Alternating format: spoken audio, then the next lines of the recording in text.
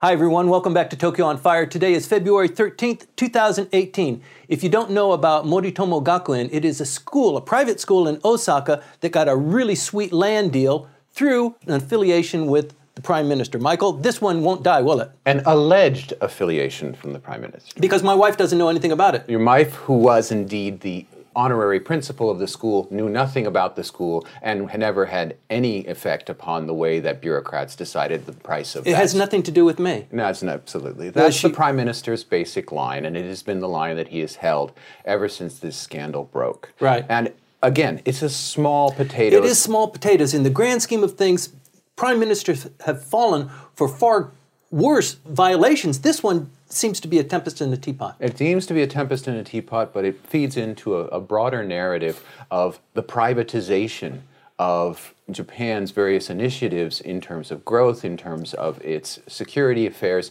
that it's all going back to the Abes personally. Mm-hmm. And in this particular case, there's a very tight relationship to pre-war state Shinto, right, in that this school was going to be the first state Shinto. They didn't say that, but they basically made it very clear in their literature that this was a state Shinto institution, the first one since the end of World War II. Right. And that they would be going through all of the motions that schools in the pre-war era did in terms of emperor worship, in terms of reading the rescript on education, and in terms of tying themselves to a broader historical narrative of the holy origins of the Japanese state. And what's wrong with that? Well, in this case, it's something that the Prime Minister believes in? Believes in, but that's a private belief and is supposed to be external to his particular behaviors. Now, what made this unpalatable was not that ideology. Right. And indeed, that the ideology was the reason why the Prime Minister's wife was involved, because she has to cover his bases. Even if he can't visibly support the far right and its agenda, she can often back up. Right. She also goes the other direction. She often supports initiatives involving South Korea. She's very flexible in that in that way and very useful to him. In this instant, however, she got herself involved with what are a bunch of shysters. Crooks. And these crooks, by using her and her reputation, were able to crowbar out of one of the weaker branches of the finance ministry, its Kinki branch, the ability to get a piece of land for virtually nothing. That hardly ever happens. But it happens, but it happens on an unfortunately frequent amount of times for the friends of Abe. Mm-hmm. And that's happening all over, whether you're looking at the Pezzi computer investment, whether you're looking at the Kakegakuen, the veterinary school. All these friends of Abe, or people who latch on to Abe and offer him this kind of, oh, here's my new whiz-bang idea. Right. They get funded. Mm-hmm. And they get tax exemptions or something. But there's no real tit for tat there. I mean, he's not lining his pockets with cash because he's helping his friends out. That's right. But helping your friends out is something that, one of the few things that the opposition can at least paint Mr. Abe as doing. Right. He's not a corrupt individual. He's not a Tanaka. He's not someone with his hands in everybody's pot of gold. But his friends seem to get great deals. Right. And in this case, what's make this scandal so fascinating is that it's various pieces of the finance ministry fighting each other, and particularly the seeming envy of the very obvious promotion of Mr. Sagawa, the former head of the branch, who had to offer testimony in the Diet, exonerating his group and saying that there were no more documents, there's no evidence that there was any kind of, here's the word, collusion in getting this particular school a cheap piece of land. It had nothing to do with the Prime Minister. And he went on and testified in the Diet. He was bumped upstairs to a full directorate of, in fact, Japan's taxation. A nice promotion.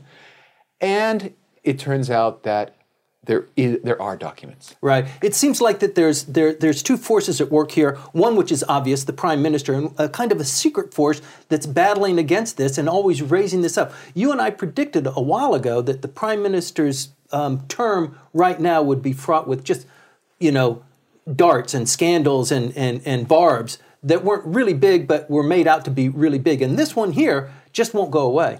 Won't go away. And the thing is, there's someone within the finance ministry who is providing this material to what would normally be the people who are completely on the outside, which is the Communist Party. It's the Communist Party that keeps bringing these sound recordings, paper documents. Somebody's feeding them. Someone is feeding them, right, and has been feeding them and has been leading them on this chase. And how embarrassing that must be. The Diet is in session now, and some of these members come up. It's their turn to ask the question, and they come up with this ream of documents. And how about this one here? You didn't say anything about this. And Mr. Abe tries to go on or say, okay, well, let's talk about the budget. Or I may go to Pyeongchang for the Olympics. I may not. I'm not feeling good about, justifying everything that's going on there. And they keep bringing out these little pinpoint, but again, it was a big ream of documents. Yes, but it's death by 1,000 little cuts that they're trying to put into him. Now, in terms of the eventual effect, we haven't seen it at all in any of the opinion polls. In fact, his Kyoto numbers went up. They're now above 50% for his cabinet. Part of that has to do with the Olympics. And indeed, if the LDP wants to get something done that's really controversial, this next week and a half was the time to do it, because no one's paying attention to what's going on. Everybody's watching TV. Everybody's watching, whether Japan's athletes will manage to get some medals or not, which they did yesterday for the first time.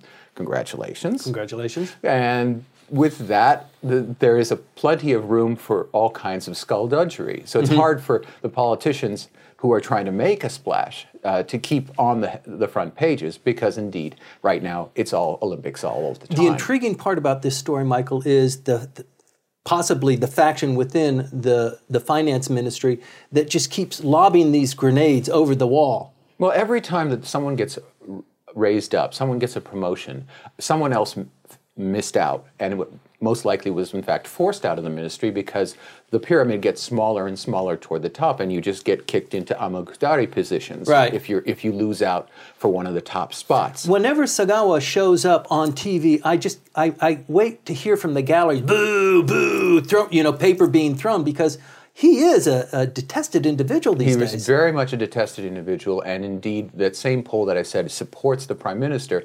2/3 of those polled say he's got to come back and face the fire in the Diet, which his ostensible boss, Asotaro, the finance minister, says is unnecessary. It's not going to happen. And it's not going to happen, right? So this is the way that, in some ways, it's very familiar. The infighting within the bureaucracies, the bureaucratic politics. Opposition versus LDP politics may be dead, but that fighting within the various ministries, with the finance ministry as the fulcrum point, that's old time. That's the kind of politics that we remember. Right. Suspicious people might think that it might be something with Aso, the foreign minister, the vice prime minister, lobbying or kind of jockeying for a position should the prime minister begin to teeter. I don't know how that would work, though, because he's also the person responsible for keeping this story, the lid on this story. It doesn't quite make sense, does it? It doesn't make sense. So the people who do say that, they're putting forward theories. There really is no clear explanation why the finance ministry is divided on this. But what we do know is that, yes, Mr. Sagawa lied, and he's not being brought out because he lied. And at that point, it's only going to be a continuing sore that festers and continues to wound the prime minister. Right. The Moritomo Gakuen scandal. Is it a tempest in a teapot? We'll continue to watch and report to you. Stay tuned.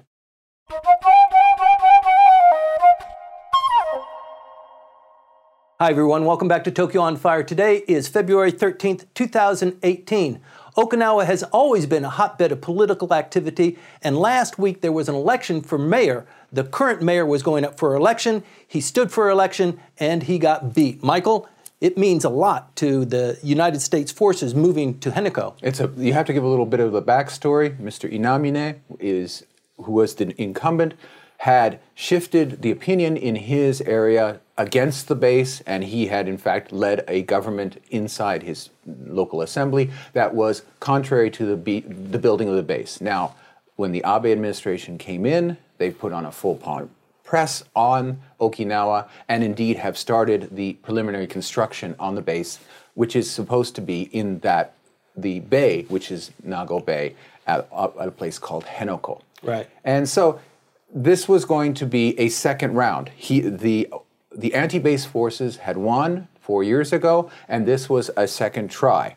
And this time it seems that Mr. Abe was not going to lose a second time, and through various and sundry promises, which were all tacit and off the screen, a challenger, Mr. Toguchi, was successful in challenging the anti-base movement, right, and which is supported by the main government of Okinawa Prefecture. Opinion polls even today, Michael, say that the opposition to moving to Henoko is 2/3 over the people who want it there, and still they won the election. Yeah, this is one of the interesting things that I think that we have to, in looking at this issue and looking at this particular election and the one that's coming up, which is the Nago City Assembly election, where the legislators for this town will be chosen, and again the government forces may win there, but I mean the central government forces, not the Okinawa government forces, but the central government may see a pro-base majority in what is currently an anti-base assembly. We have to take a step back and think about the resources that the national government and the LDP can put into a single local election. Mm-hmm. And turnout was incredibly high for it's basically an off-schedule election. 76%. A huge turnout, right, much greater than national elections get. So clearly there was push from both the anti-base side trying to save itself and a serious effort, you can almost say an operation, right, by the central government to support a candidate who was not clearly in the pro-base, who's basically neutral, or at least no comment on whether he was for the base relocation or not. Mr. Toguchi, a former assemblyman in the Nago Assembly. Yeah, so you can talk about it being something of a shot in the dark by the LDP, and indeed Inamine himself in the past has been on different sides in this issue. So you have to say, okay, there's Okinawa Prefecture, and then there's Nago City, and right, and I don't think that persons who may feel a great deal of sympathy for the Okinawan position, which is very rational, why do we have 75%, or maybe a little bit less now, of the U.S. forces, U.S. basing on our tiny island? Mm-hmm. Why is that? How is that in any way fair? Versus Nago City. Now, Nago City was chosen back in the 90s as the relocation spot, and they accepted it.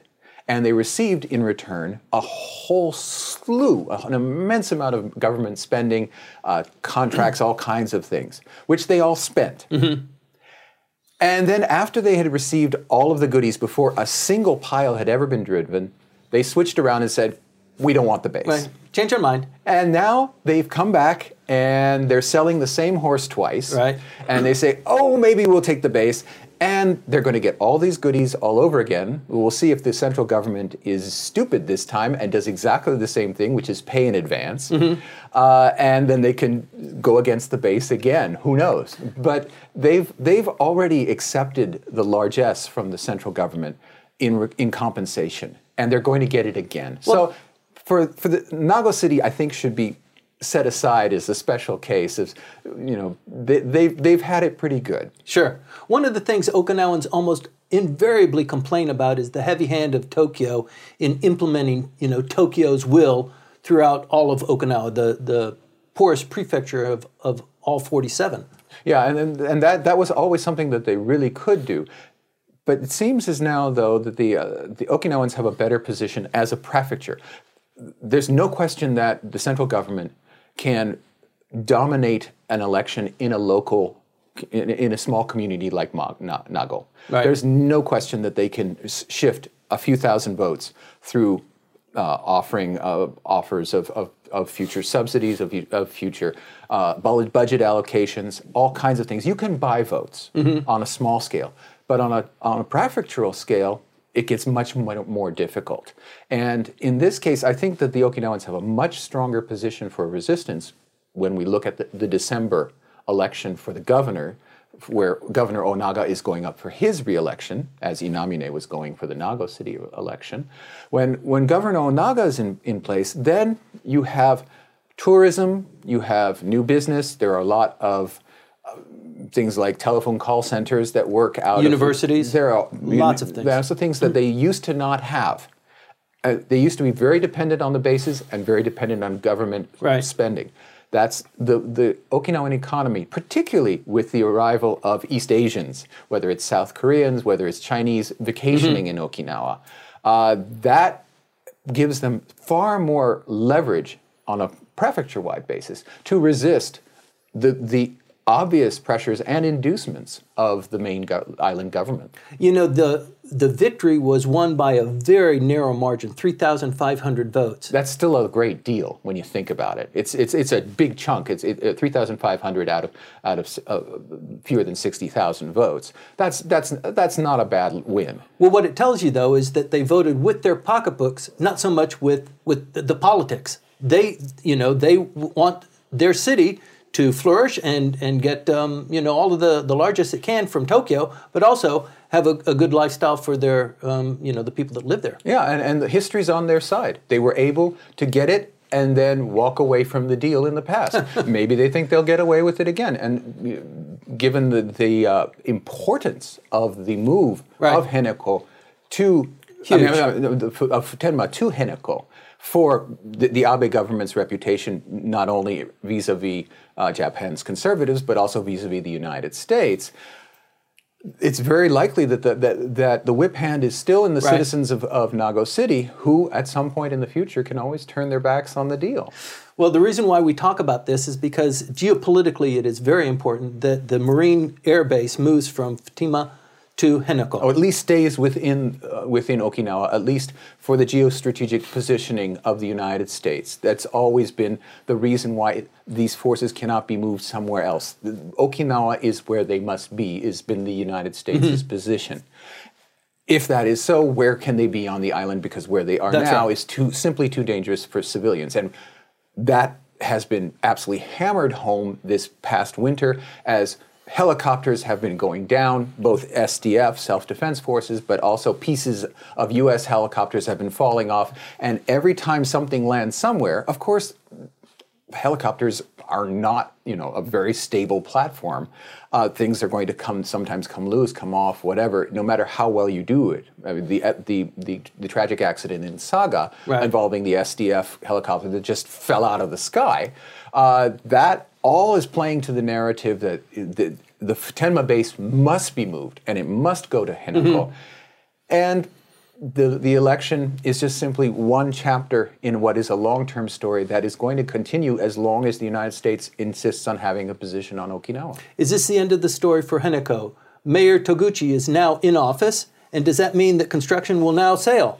I think it's going to be very good and very clear for them. Nevertheless, there will still be grandmas at the gates lying down in front of the trucks. They will have to be removed. There will be all kinds of... There's a lawsuit going on. There are all kinds of protests that will continue to go on.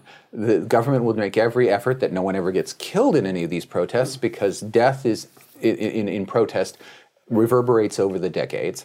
But there's going to be constant conflict. At the same time, there is the ocean there. And indeed, they have made most of the effort not bringing trucks in, but indeed doing everything from the sea. And at that point, you're dealing with a few kayakers, and they have been relatively easy to handle. Right. The only other important thing about why we're talking about this is because it tees up the governor's race. Before the governor's race is the assembly race.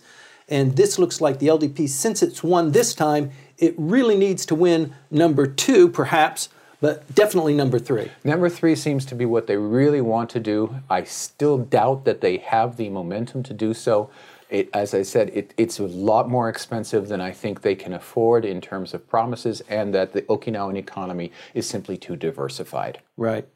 Moving the Marine Air Base from Futenma to Henoko is a big issue that we've been watching for a long time. We're going to continue to watch this. You should too.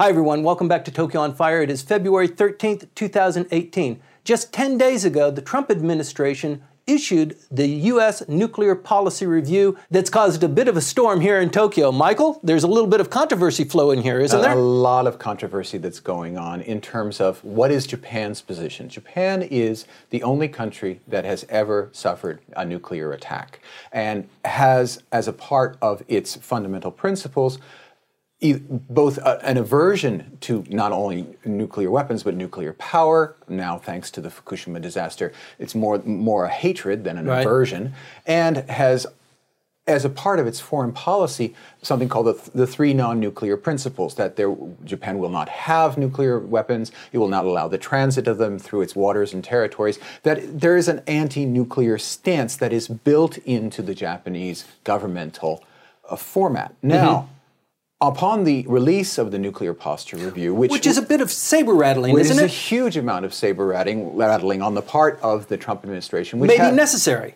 Probably necessary. Possibly in terms of setting up some kind of propaganda point that can be later talked back down in regards to both developments that are going on in Russia in terms of intermediate range missiles, but more importantly, having to do with North Korea. Or a bloody nose without actually delivering a bloody nose. Well, we won't even try to get into that because the non-appointment of Victor Cha is a complete disaster for U.S. policy, but we're not a U.S. policy shop as far as we know. But in terms of the nuclear issue, the Abe government, through its foreign minister, Kono Taro, who himself is an anti-nuclear activist. Yes. Kono Taro. He has caught an awful lot of heat for that, hasn't he?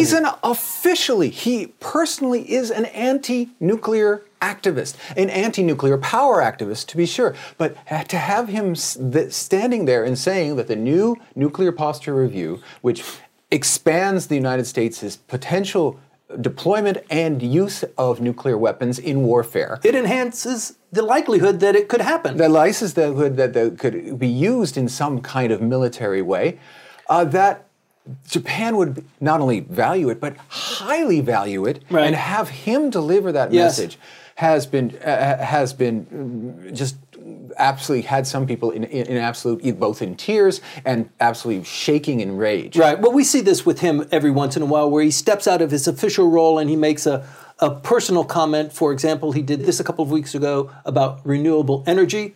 And where he went against the government line, but now he's back in the government line. And his statement last week about the NPR was, rah-rah. I think that was from the cabinet position, which he needs to say, and he needs to say that clearly. There's also the question of this. There's a particular all of this seems to rotate around a single weapon system that the United States doesn't even have anymore, which are cruise missiles launched from U.S. nuclear submarines that have nuclear warheads on them. These were removed from the arsenal under the Elder Bush administration and completely dismantled under the Obama administration because it was considered that these were simply not militarily usable devices. That second act of simply disposing of them was strongly fought by Japan's foreign policy bureaucracy without telling the political classes. And indeed, one of the huge embarrassments for the incoming Democratic Party when it came into power in 2009 was having to somehow assert its authority. Okada Katsuo was the new foreign ministry, over the bureaucrats, and finding out that they had argued that bureaucrats entirely gone rogue, had gone to Washington and had argued against the Obama administration's wish to get rid of these weapons. And this is Japan. Didn't get that memo yet? This is Japan arguing for the keeping of nuclear weapons when the official line of the entire government is that disarmament is the best thing for everybody. And then the Democratic Party had to walk back what had been done in public. And pretty embarrassing. And it's pretty embarrassing. Now, the actually the language of the Japanese government hones in again upon this weapons system. Now, they say that it enhances extended deterrence, which is deterrence not that the United States employs for its own defense, but in terms of its allies. Somehow this weapons system, because it can be popped up out of the ocean and fired at, there's only one country that it matters, North Korea, though some people say it's necessary to counter Russian developments. This is basically an idea that you can use nuclear weapons tactically in what is not a full-out ballistic missile exchange between superpowers, but to deliver that bloody nose, that idea of a limited a strike that shocks the other country into stopping the cycle of escalation. Right. Anyone who tries to work out the mathematics or the logic of this kind of exchange never is able to prove that you can use a nuclear weapon and the other side won't respond. That it's just maddening to think about that. But there are Americans who have argued that indeed the United States must have this because the Russians have this capability, that they can start a limited nuclear war and then stop and dare the United States to destroy life on this planet. Right. Any way you argue this, it seems mad, and mutually assured destruction is what's left over. Nevertheless, the Japanese government, particularly the elements of the Japanese bureaucracy, are absolutely wedded to this thing. Sure. And no one to this day knows why. And it's never been examined in the Diet. And now that this has happened, that the government has fully gone in on the nuclear posture review, repudiating what was done under the Democratic Party when it was in power, we're going to see something going on in the Diet. There are going to be questions at some point, and it'll be up to the various committee heads, especially in terms of foreign policy, to see how much Kono Tower is going to be dragged over the coals for this. Well, the Nuclear Policy Review was issued 10 days ago, 7 days before the Olympics, the Winter Olympics, started in South Korea, with the heads of state, not quite the heads of state of the United States. Vice President Pence went there with Prime Minister Abe and President Moon. That's right. And also, as we saw, the sister of Kim Jong-un. So there were various persons of various levels there. And Mike Pence put on a show of petulant, strong-jawed Americanism. And that didn't play well internationally. But Mr. Abe, when the Korean teams came out in a joint formation, the fact that Mike Pence stayed seated, despite the fact it was the Korean team, the home team, the country that was hosting it, and the president of that country was right next to him standing up, he sat down. And that got a lot of bad press. But Mr. Abe was down too. And stayed down. Of course, Mr. Abe has his own set of excuses why he can do that, part of which is the very prominent blue dot that is the island of Takeshima/Dokdo, which South Korea controls. It was on the flag. On the flag, which, given the scale, it should not have been visible. Right. The rest of it's a really tiny piece of dirt, in the middle of the ocean. But you could see it from far away. And that this is all in your nose. Yeah, this is all a part of the in-your-face approach of the South Korean government that the North Korean government had, where they agree completely.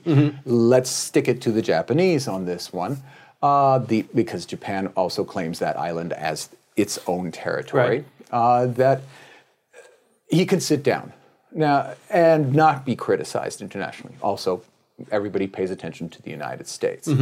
The meetings, however, and the atmosphere have... The atmospherics. Are at least for this week, and maybe next week, there are going to be all kinds of shiftings of various positions. Fundamentally, it's not going to change much. In that same week, this last week, we also had what the arms control wonks call Juche Fest, which is when North Korea has its parade of latest missiles. What great timing. Perfect. For just as the Olympics are starting, also put on this parade of missiles and send your sister. Kim Jong-un's having a good week. Okay, fine. But next week's going to be different. North Korean cheerleaders have gone home.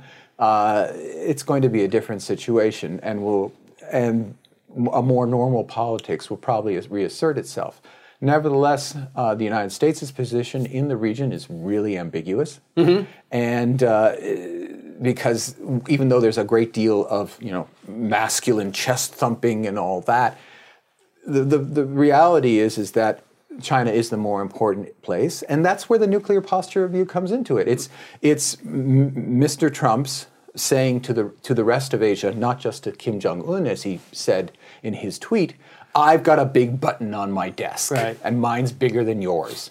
And it's going to be even bigger because under my nuclear posture review, we're going to have modernization. We're going to have new weapons systems that are going to be put in. That's the question is, of course, what in terms of the geopolitics of the region, what of anything that the Trump administration now does is real, right, and what is simply a blustery stance, a fashion, something that once it's said, we can forget. Right. That's the chess grandmaster Kasparov, who now tweets a lot in English, said, in terms of the dictator, and he was speaking both about Putin and about Trump. He says it's not important what they said in the past. What's important is the next thing that they say. And indeed, that's basically what this nuclear posture review was. Here I am, I'm saying something, but a week from now, 2 weeks from now, 3 weeks from now, it will be in the past, and very likely even it'll be forgotten. But here in Japan, in terms of Japan's support of that, the politics is still a little bit different, and indeed, I think the government's going to be held to account. Well, Vice President Pence just said yesterday that if they want to talk, sure, we can talk. Yeah. So he's changed. This is a really fluid environment, and there's even from talk about the bloody nose to the NPR, and then sitting at on the same stand with watching the opening of the Olympics. A lot of dynamics going on here, and a lot of fluidity. And indeed, just like the Olympics, a lot of it's for show. What's going on in North Korea captures our attention. We'll continue to watch it. You should too. Please stay tuned.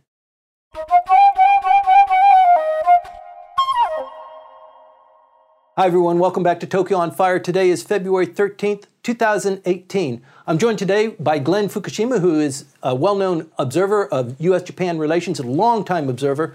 Welcome, Glenn. Thank you. It's good to be here. This must be like your fourth time on the show, then. I think it is, yeah. That's great. Well, it's great. You bring such insight and expertise into an issue that we talk about all the time, the U.S.-Japan relationship.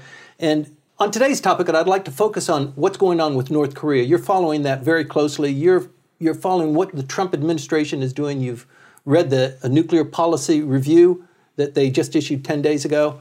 There's a lot going on. Sure. Well, being in Washington, D.C., there's a lot of focus on North Korea and what the administration should be doing with North Korea. And just recently with the Olympics going on in South Korea, Vice President Pence was out there and he met with President Moon.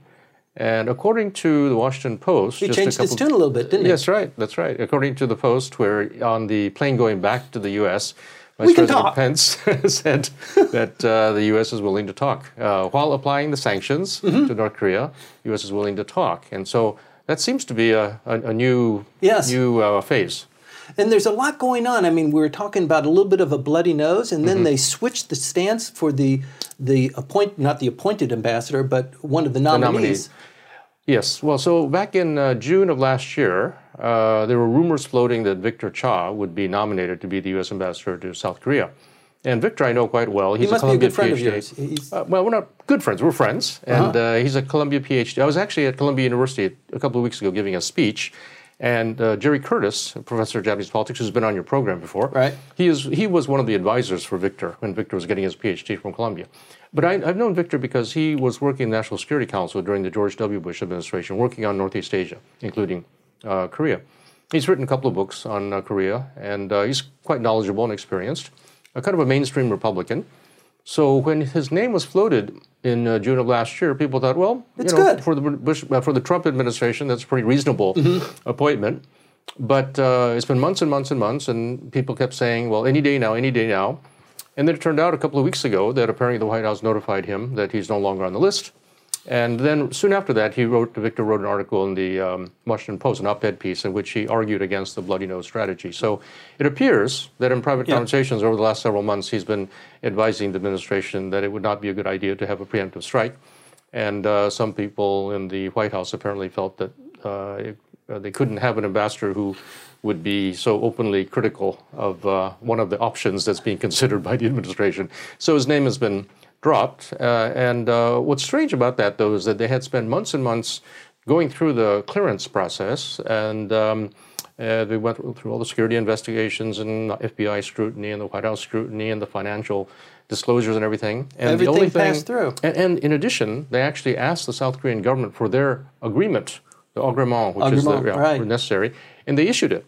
So everything seemed to be in place, but at the last minute, his name was pulled. And so there seems not to be an obvious alternate choice. And even if a person is nominated tomorrow, it'll take at least 2 or 3 months to go through the whole process again. Well, it seems to be telegraphing a move, because to just kind of cancel the nominee for ambassadorship because of his stance on issuing a bloody nose, that seems pretty huge. Well, so people are drawing all kinds of implications out of this. But, you never know what the real reason is. So, I mean, it could actually be that there are some other reasons. But it does seem, at least based on all the evidence so far, that that was one of the major issues that led to his name being pulled. Right. Well, one of the other things that came up over the last 2 weeks is the issue of the NPR, the Nuclear Policy Review, which was issued by the president. And it says, the threshold for issuing maybe a punch is not as high as it used to be.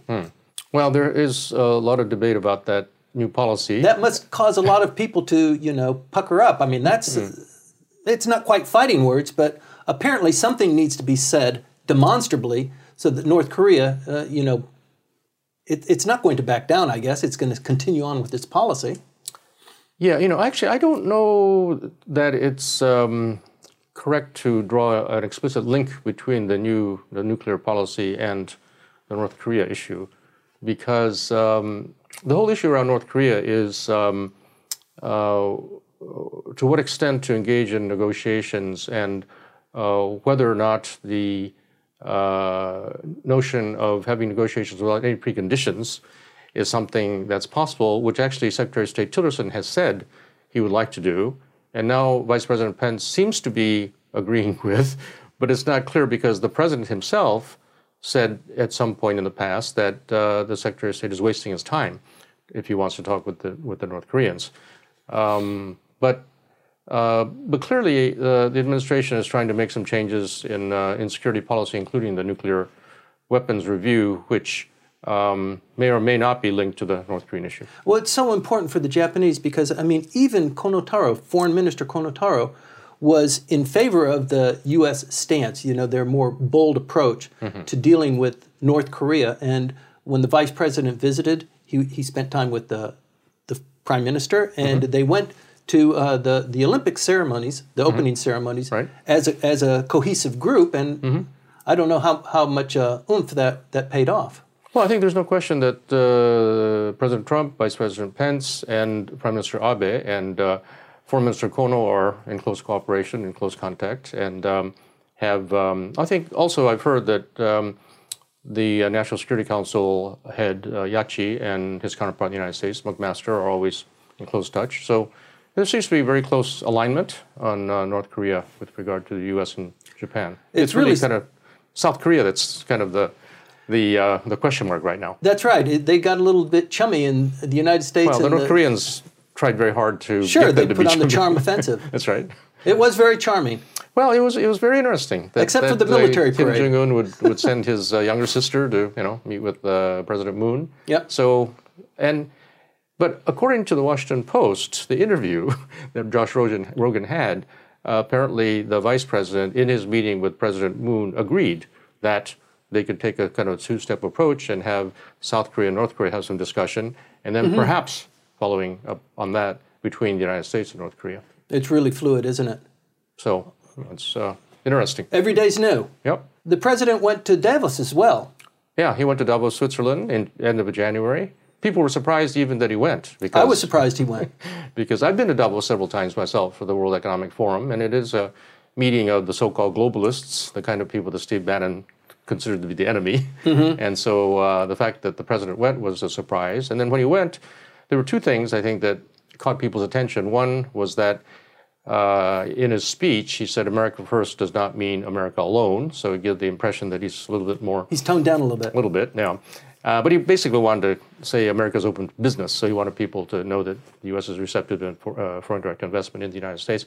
But the other, probably the more significant statement was on CNBC in an interview. He said that he's open to doing TPP if it was a substantially better deal. And so that raised, I got actually headlines all over Asia, because that's the first time that anyone can remember that Donald Trump has had anything positive to say about TPP. Well, he very rarely backs off of anything like the wall.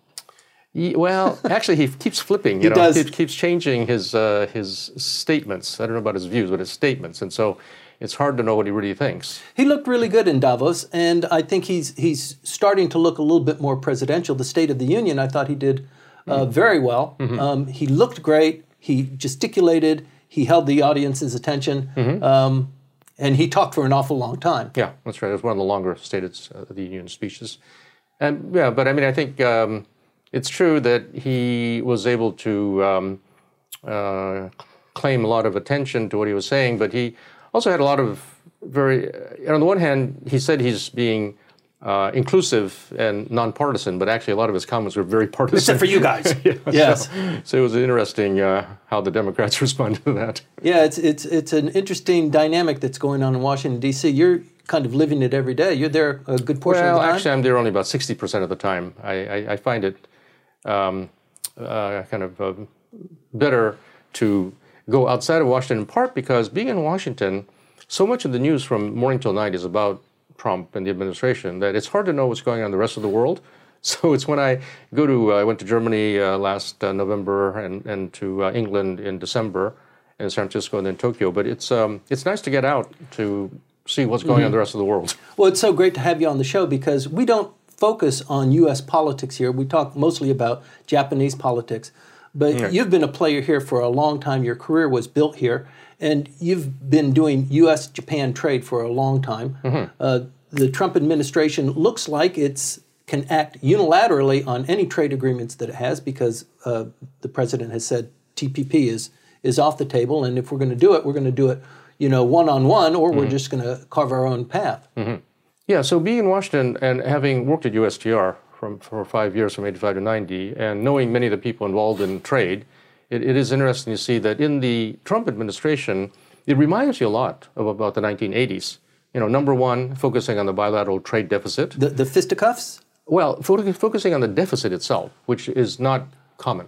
A lot of economists would say that it's totally unwarranted. The deficit that's the source of why we're in trouble. Yeah. So that's one issue. And then the issue, as you said, about always favoring bilateral and unilateral as opposed to multilateral. And also, I think that people like Bob Lighthizer, the U.S. Trade Representative, who actually was a deputy USTR when I was at USTR in the 80s, he and I think some others in the administration would not look unfavorably upon trade restrictive solutions as opposed to trade expansive solutions. Usually administrations have been market access, focused you're on saying? Opening up markets. Right. But I think in this administration, there may be some emphasis on restricting trade in terms of trying to, because Lighthizer himself has written and said he's very proud of the fact that when he was a deputy USTR in the Reagan administration, that the administration successfully limited steel exports from Japan to the United States, auto exports from Japan to the United States, motorcycles, consumer electronics, semiconductors. So there is, a lot of the rhetoric reminds me of the 1980s. Right. So it's quite interesting in that regard. And in the first year of the Trump administration, there was a lot of rhetoric, but very little action. But in the second year, this year, I predict that there will be some action, especially on China, that we'll see. What happened the last time was this reciprocity, right? That's the key word, reciprocity. Exactly. Yeah. So if you're going to do that to us, we're going to do that to you too. So you might get a little bit of a bump out of that, Yep. But in the long term, you might suffer some damage. So in the State of the Union address, the president said that he expects trade to be fair and above all reciprocal. And so he really focused on that word. And when he had the summit meeting with Prime Minister Abe, the first formal official meeting between Trump as president and Abe as prime minister on the 10th of February in Washington, D.C., again, he said, from now on, I expect that trade relations with the U.S. and Japan will be free, fair, and reciprocal, with emphasis on reciprocal. So that's something new. Well, one of the things you can't forget is that this relationship between Japan and the United States is so strong and it's so key to the rest of what's going on throughout Southeast Asia and Asia generally. It seems like the big boogie bear is China.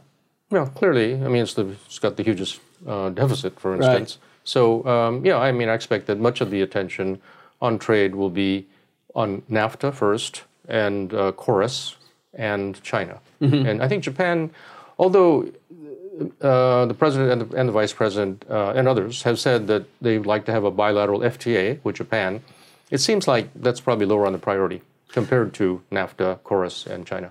The last time we talked, Glenn, we were still waiting for individuals to be put into the important positions. Right. That has been somewhat filled by now, but it's not complete, is it? There have been some positions filled, but I think the Assistant Secretary of State for East Asia, for instance, there's no nominee even yet for that position. And yeah, I think the other day I saw on the news in the U.S. that something like only 80% of the ambassadors have been filled. So that means 20% are still unfilled, including South Korea. And the South Korean one is a really big one. I mean, yeah, it's a very important one. It's quite an important one. Mm-hmm.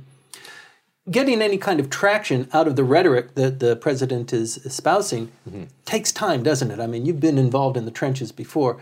You know, to follow up with policies and methods of implementing what the president wants done. Well, actually, I think there's two parts to it. You know, if you actually want to do something in a proactive or a constructive, positive way, it does take time. On the other hand, if you want to withdraw, you can do that quickly, like TPP. Mm-hmm. President withdrew from TPP on the 23rd of January, her first business day after the inauguration, withdrawing from the climate accord.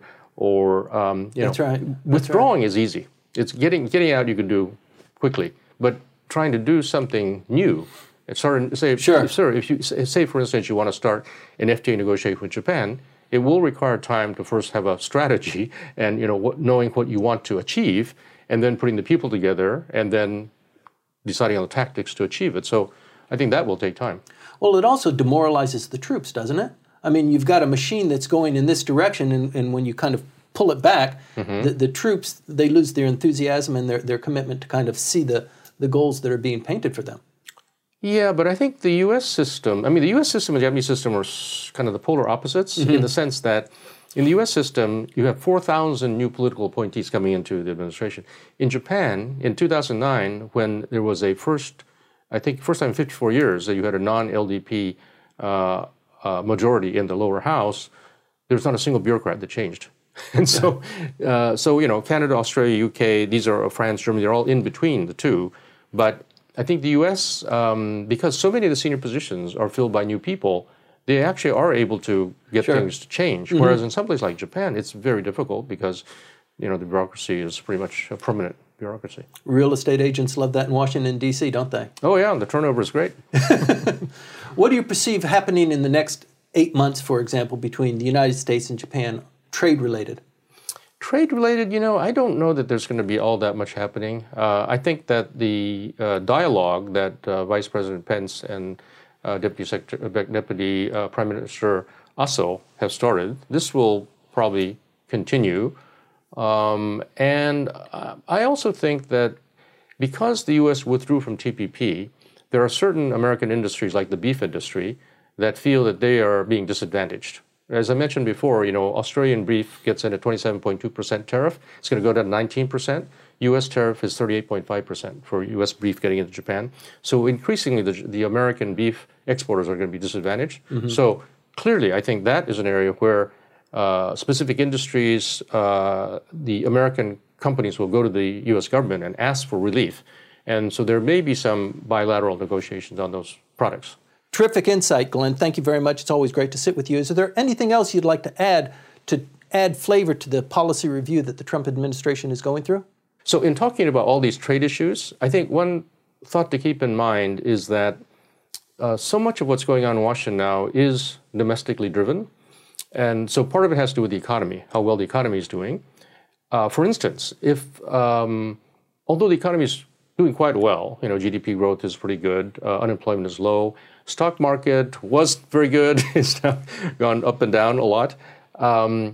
If the economy really turns in a negative direction, I think that would be one indication of the likelihood of greater trade conflict, because I think that the administration may very well point to countries like China as causing unemployment and causing problems for the United States.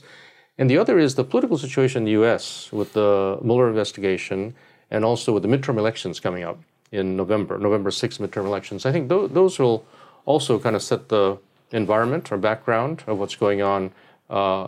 These may appear to be international issues, and they are, but I think that there's always this kind of domestic context that we have to keep in mind. It seems that the Trump administration is characterized somewhat by quick fixes. It pops up and you just hit it real quick and you move on. Yeah, I think that it's true that partly because of all the personnel changes, I think people are having a hard time coming up with what is a Trump doctrine or a Trump strategy. Other than America first, right. It doesn't seem, that there's a really coherent foreign policy strategy that people can define. Trying to peer through what the Trump administration policy is towards Asia. Please stay tuned.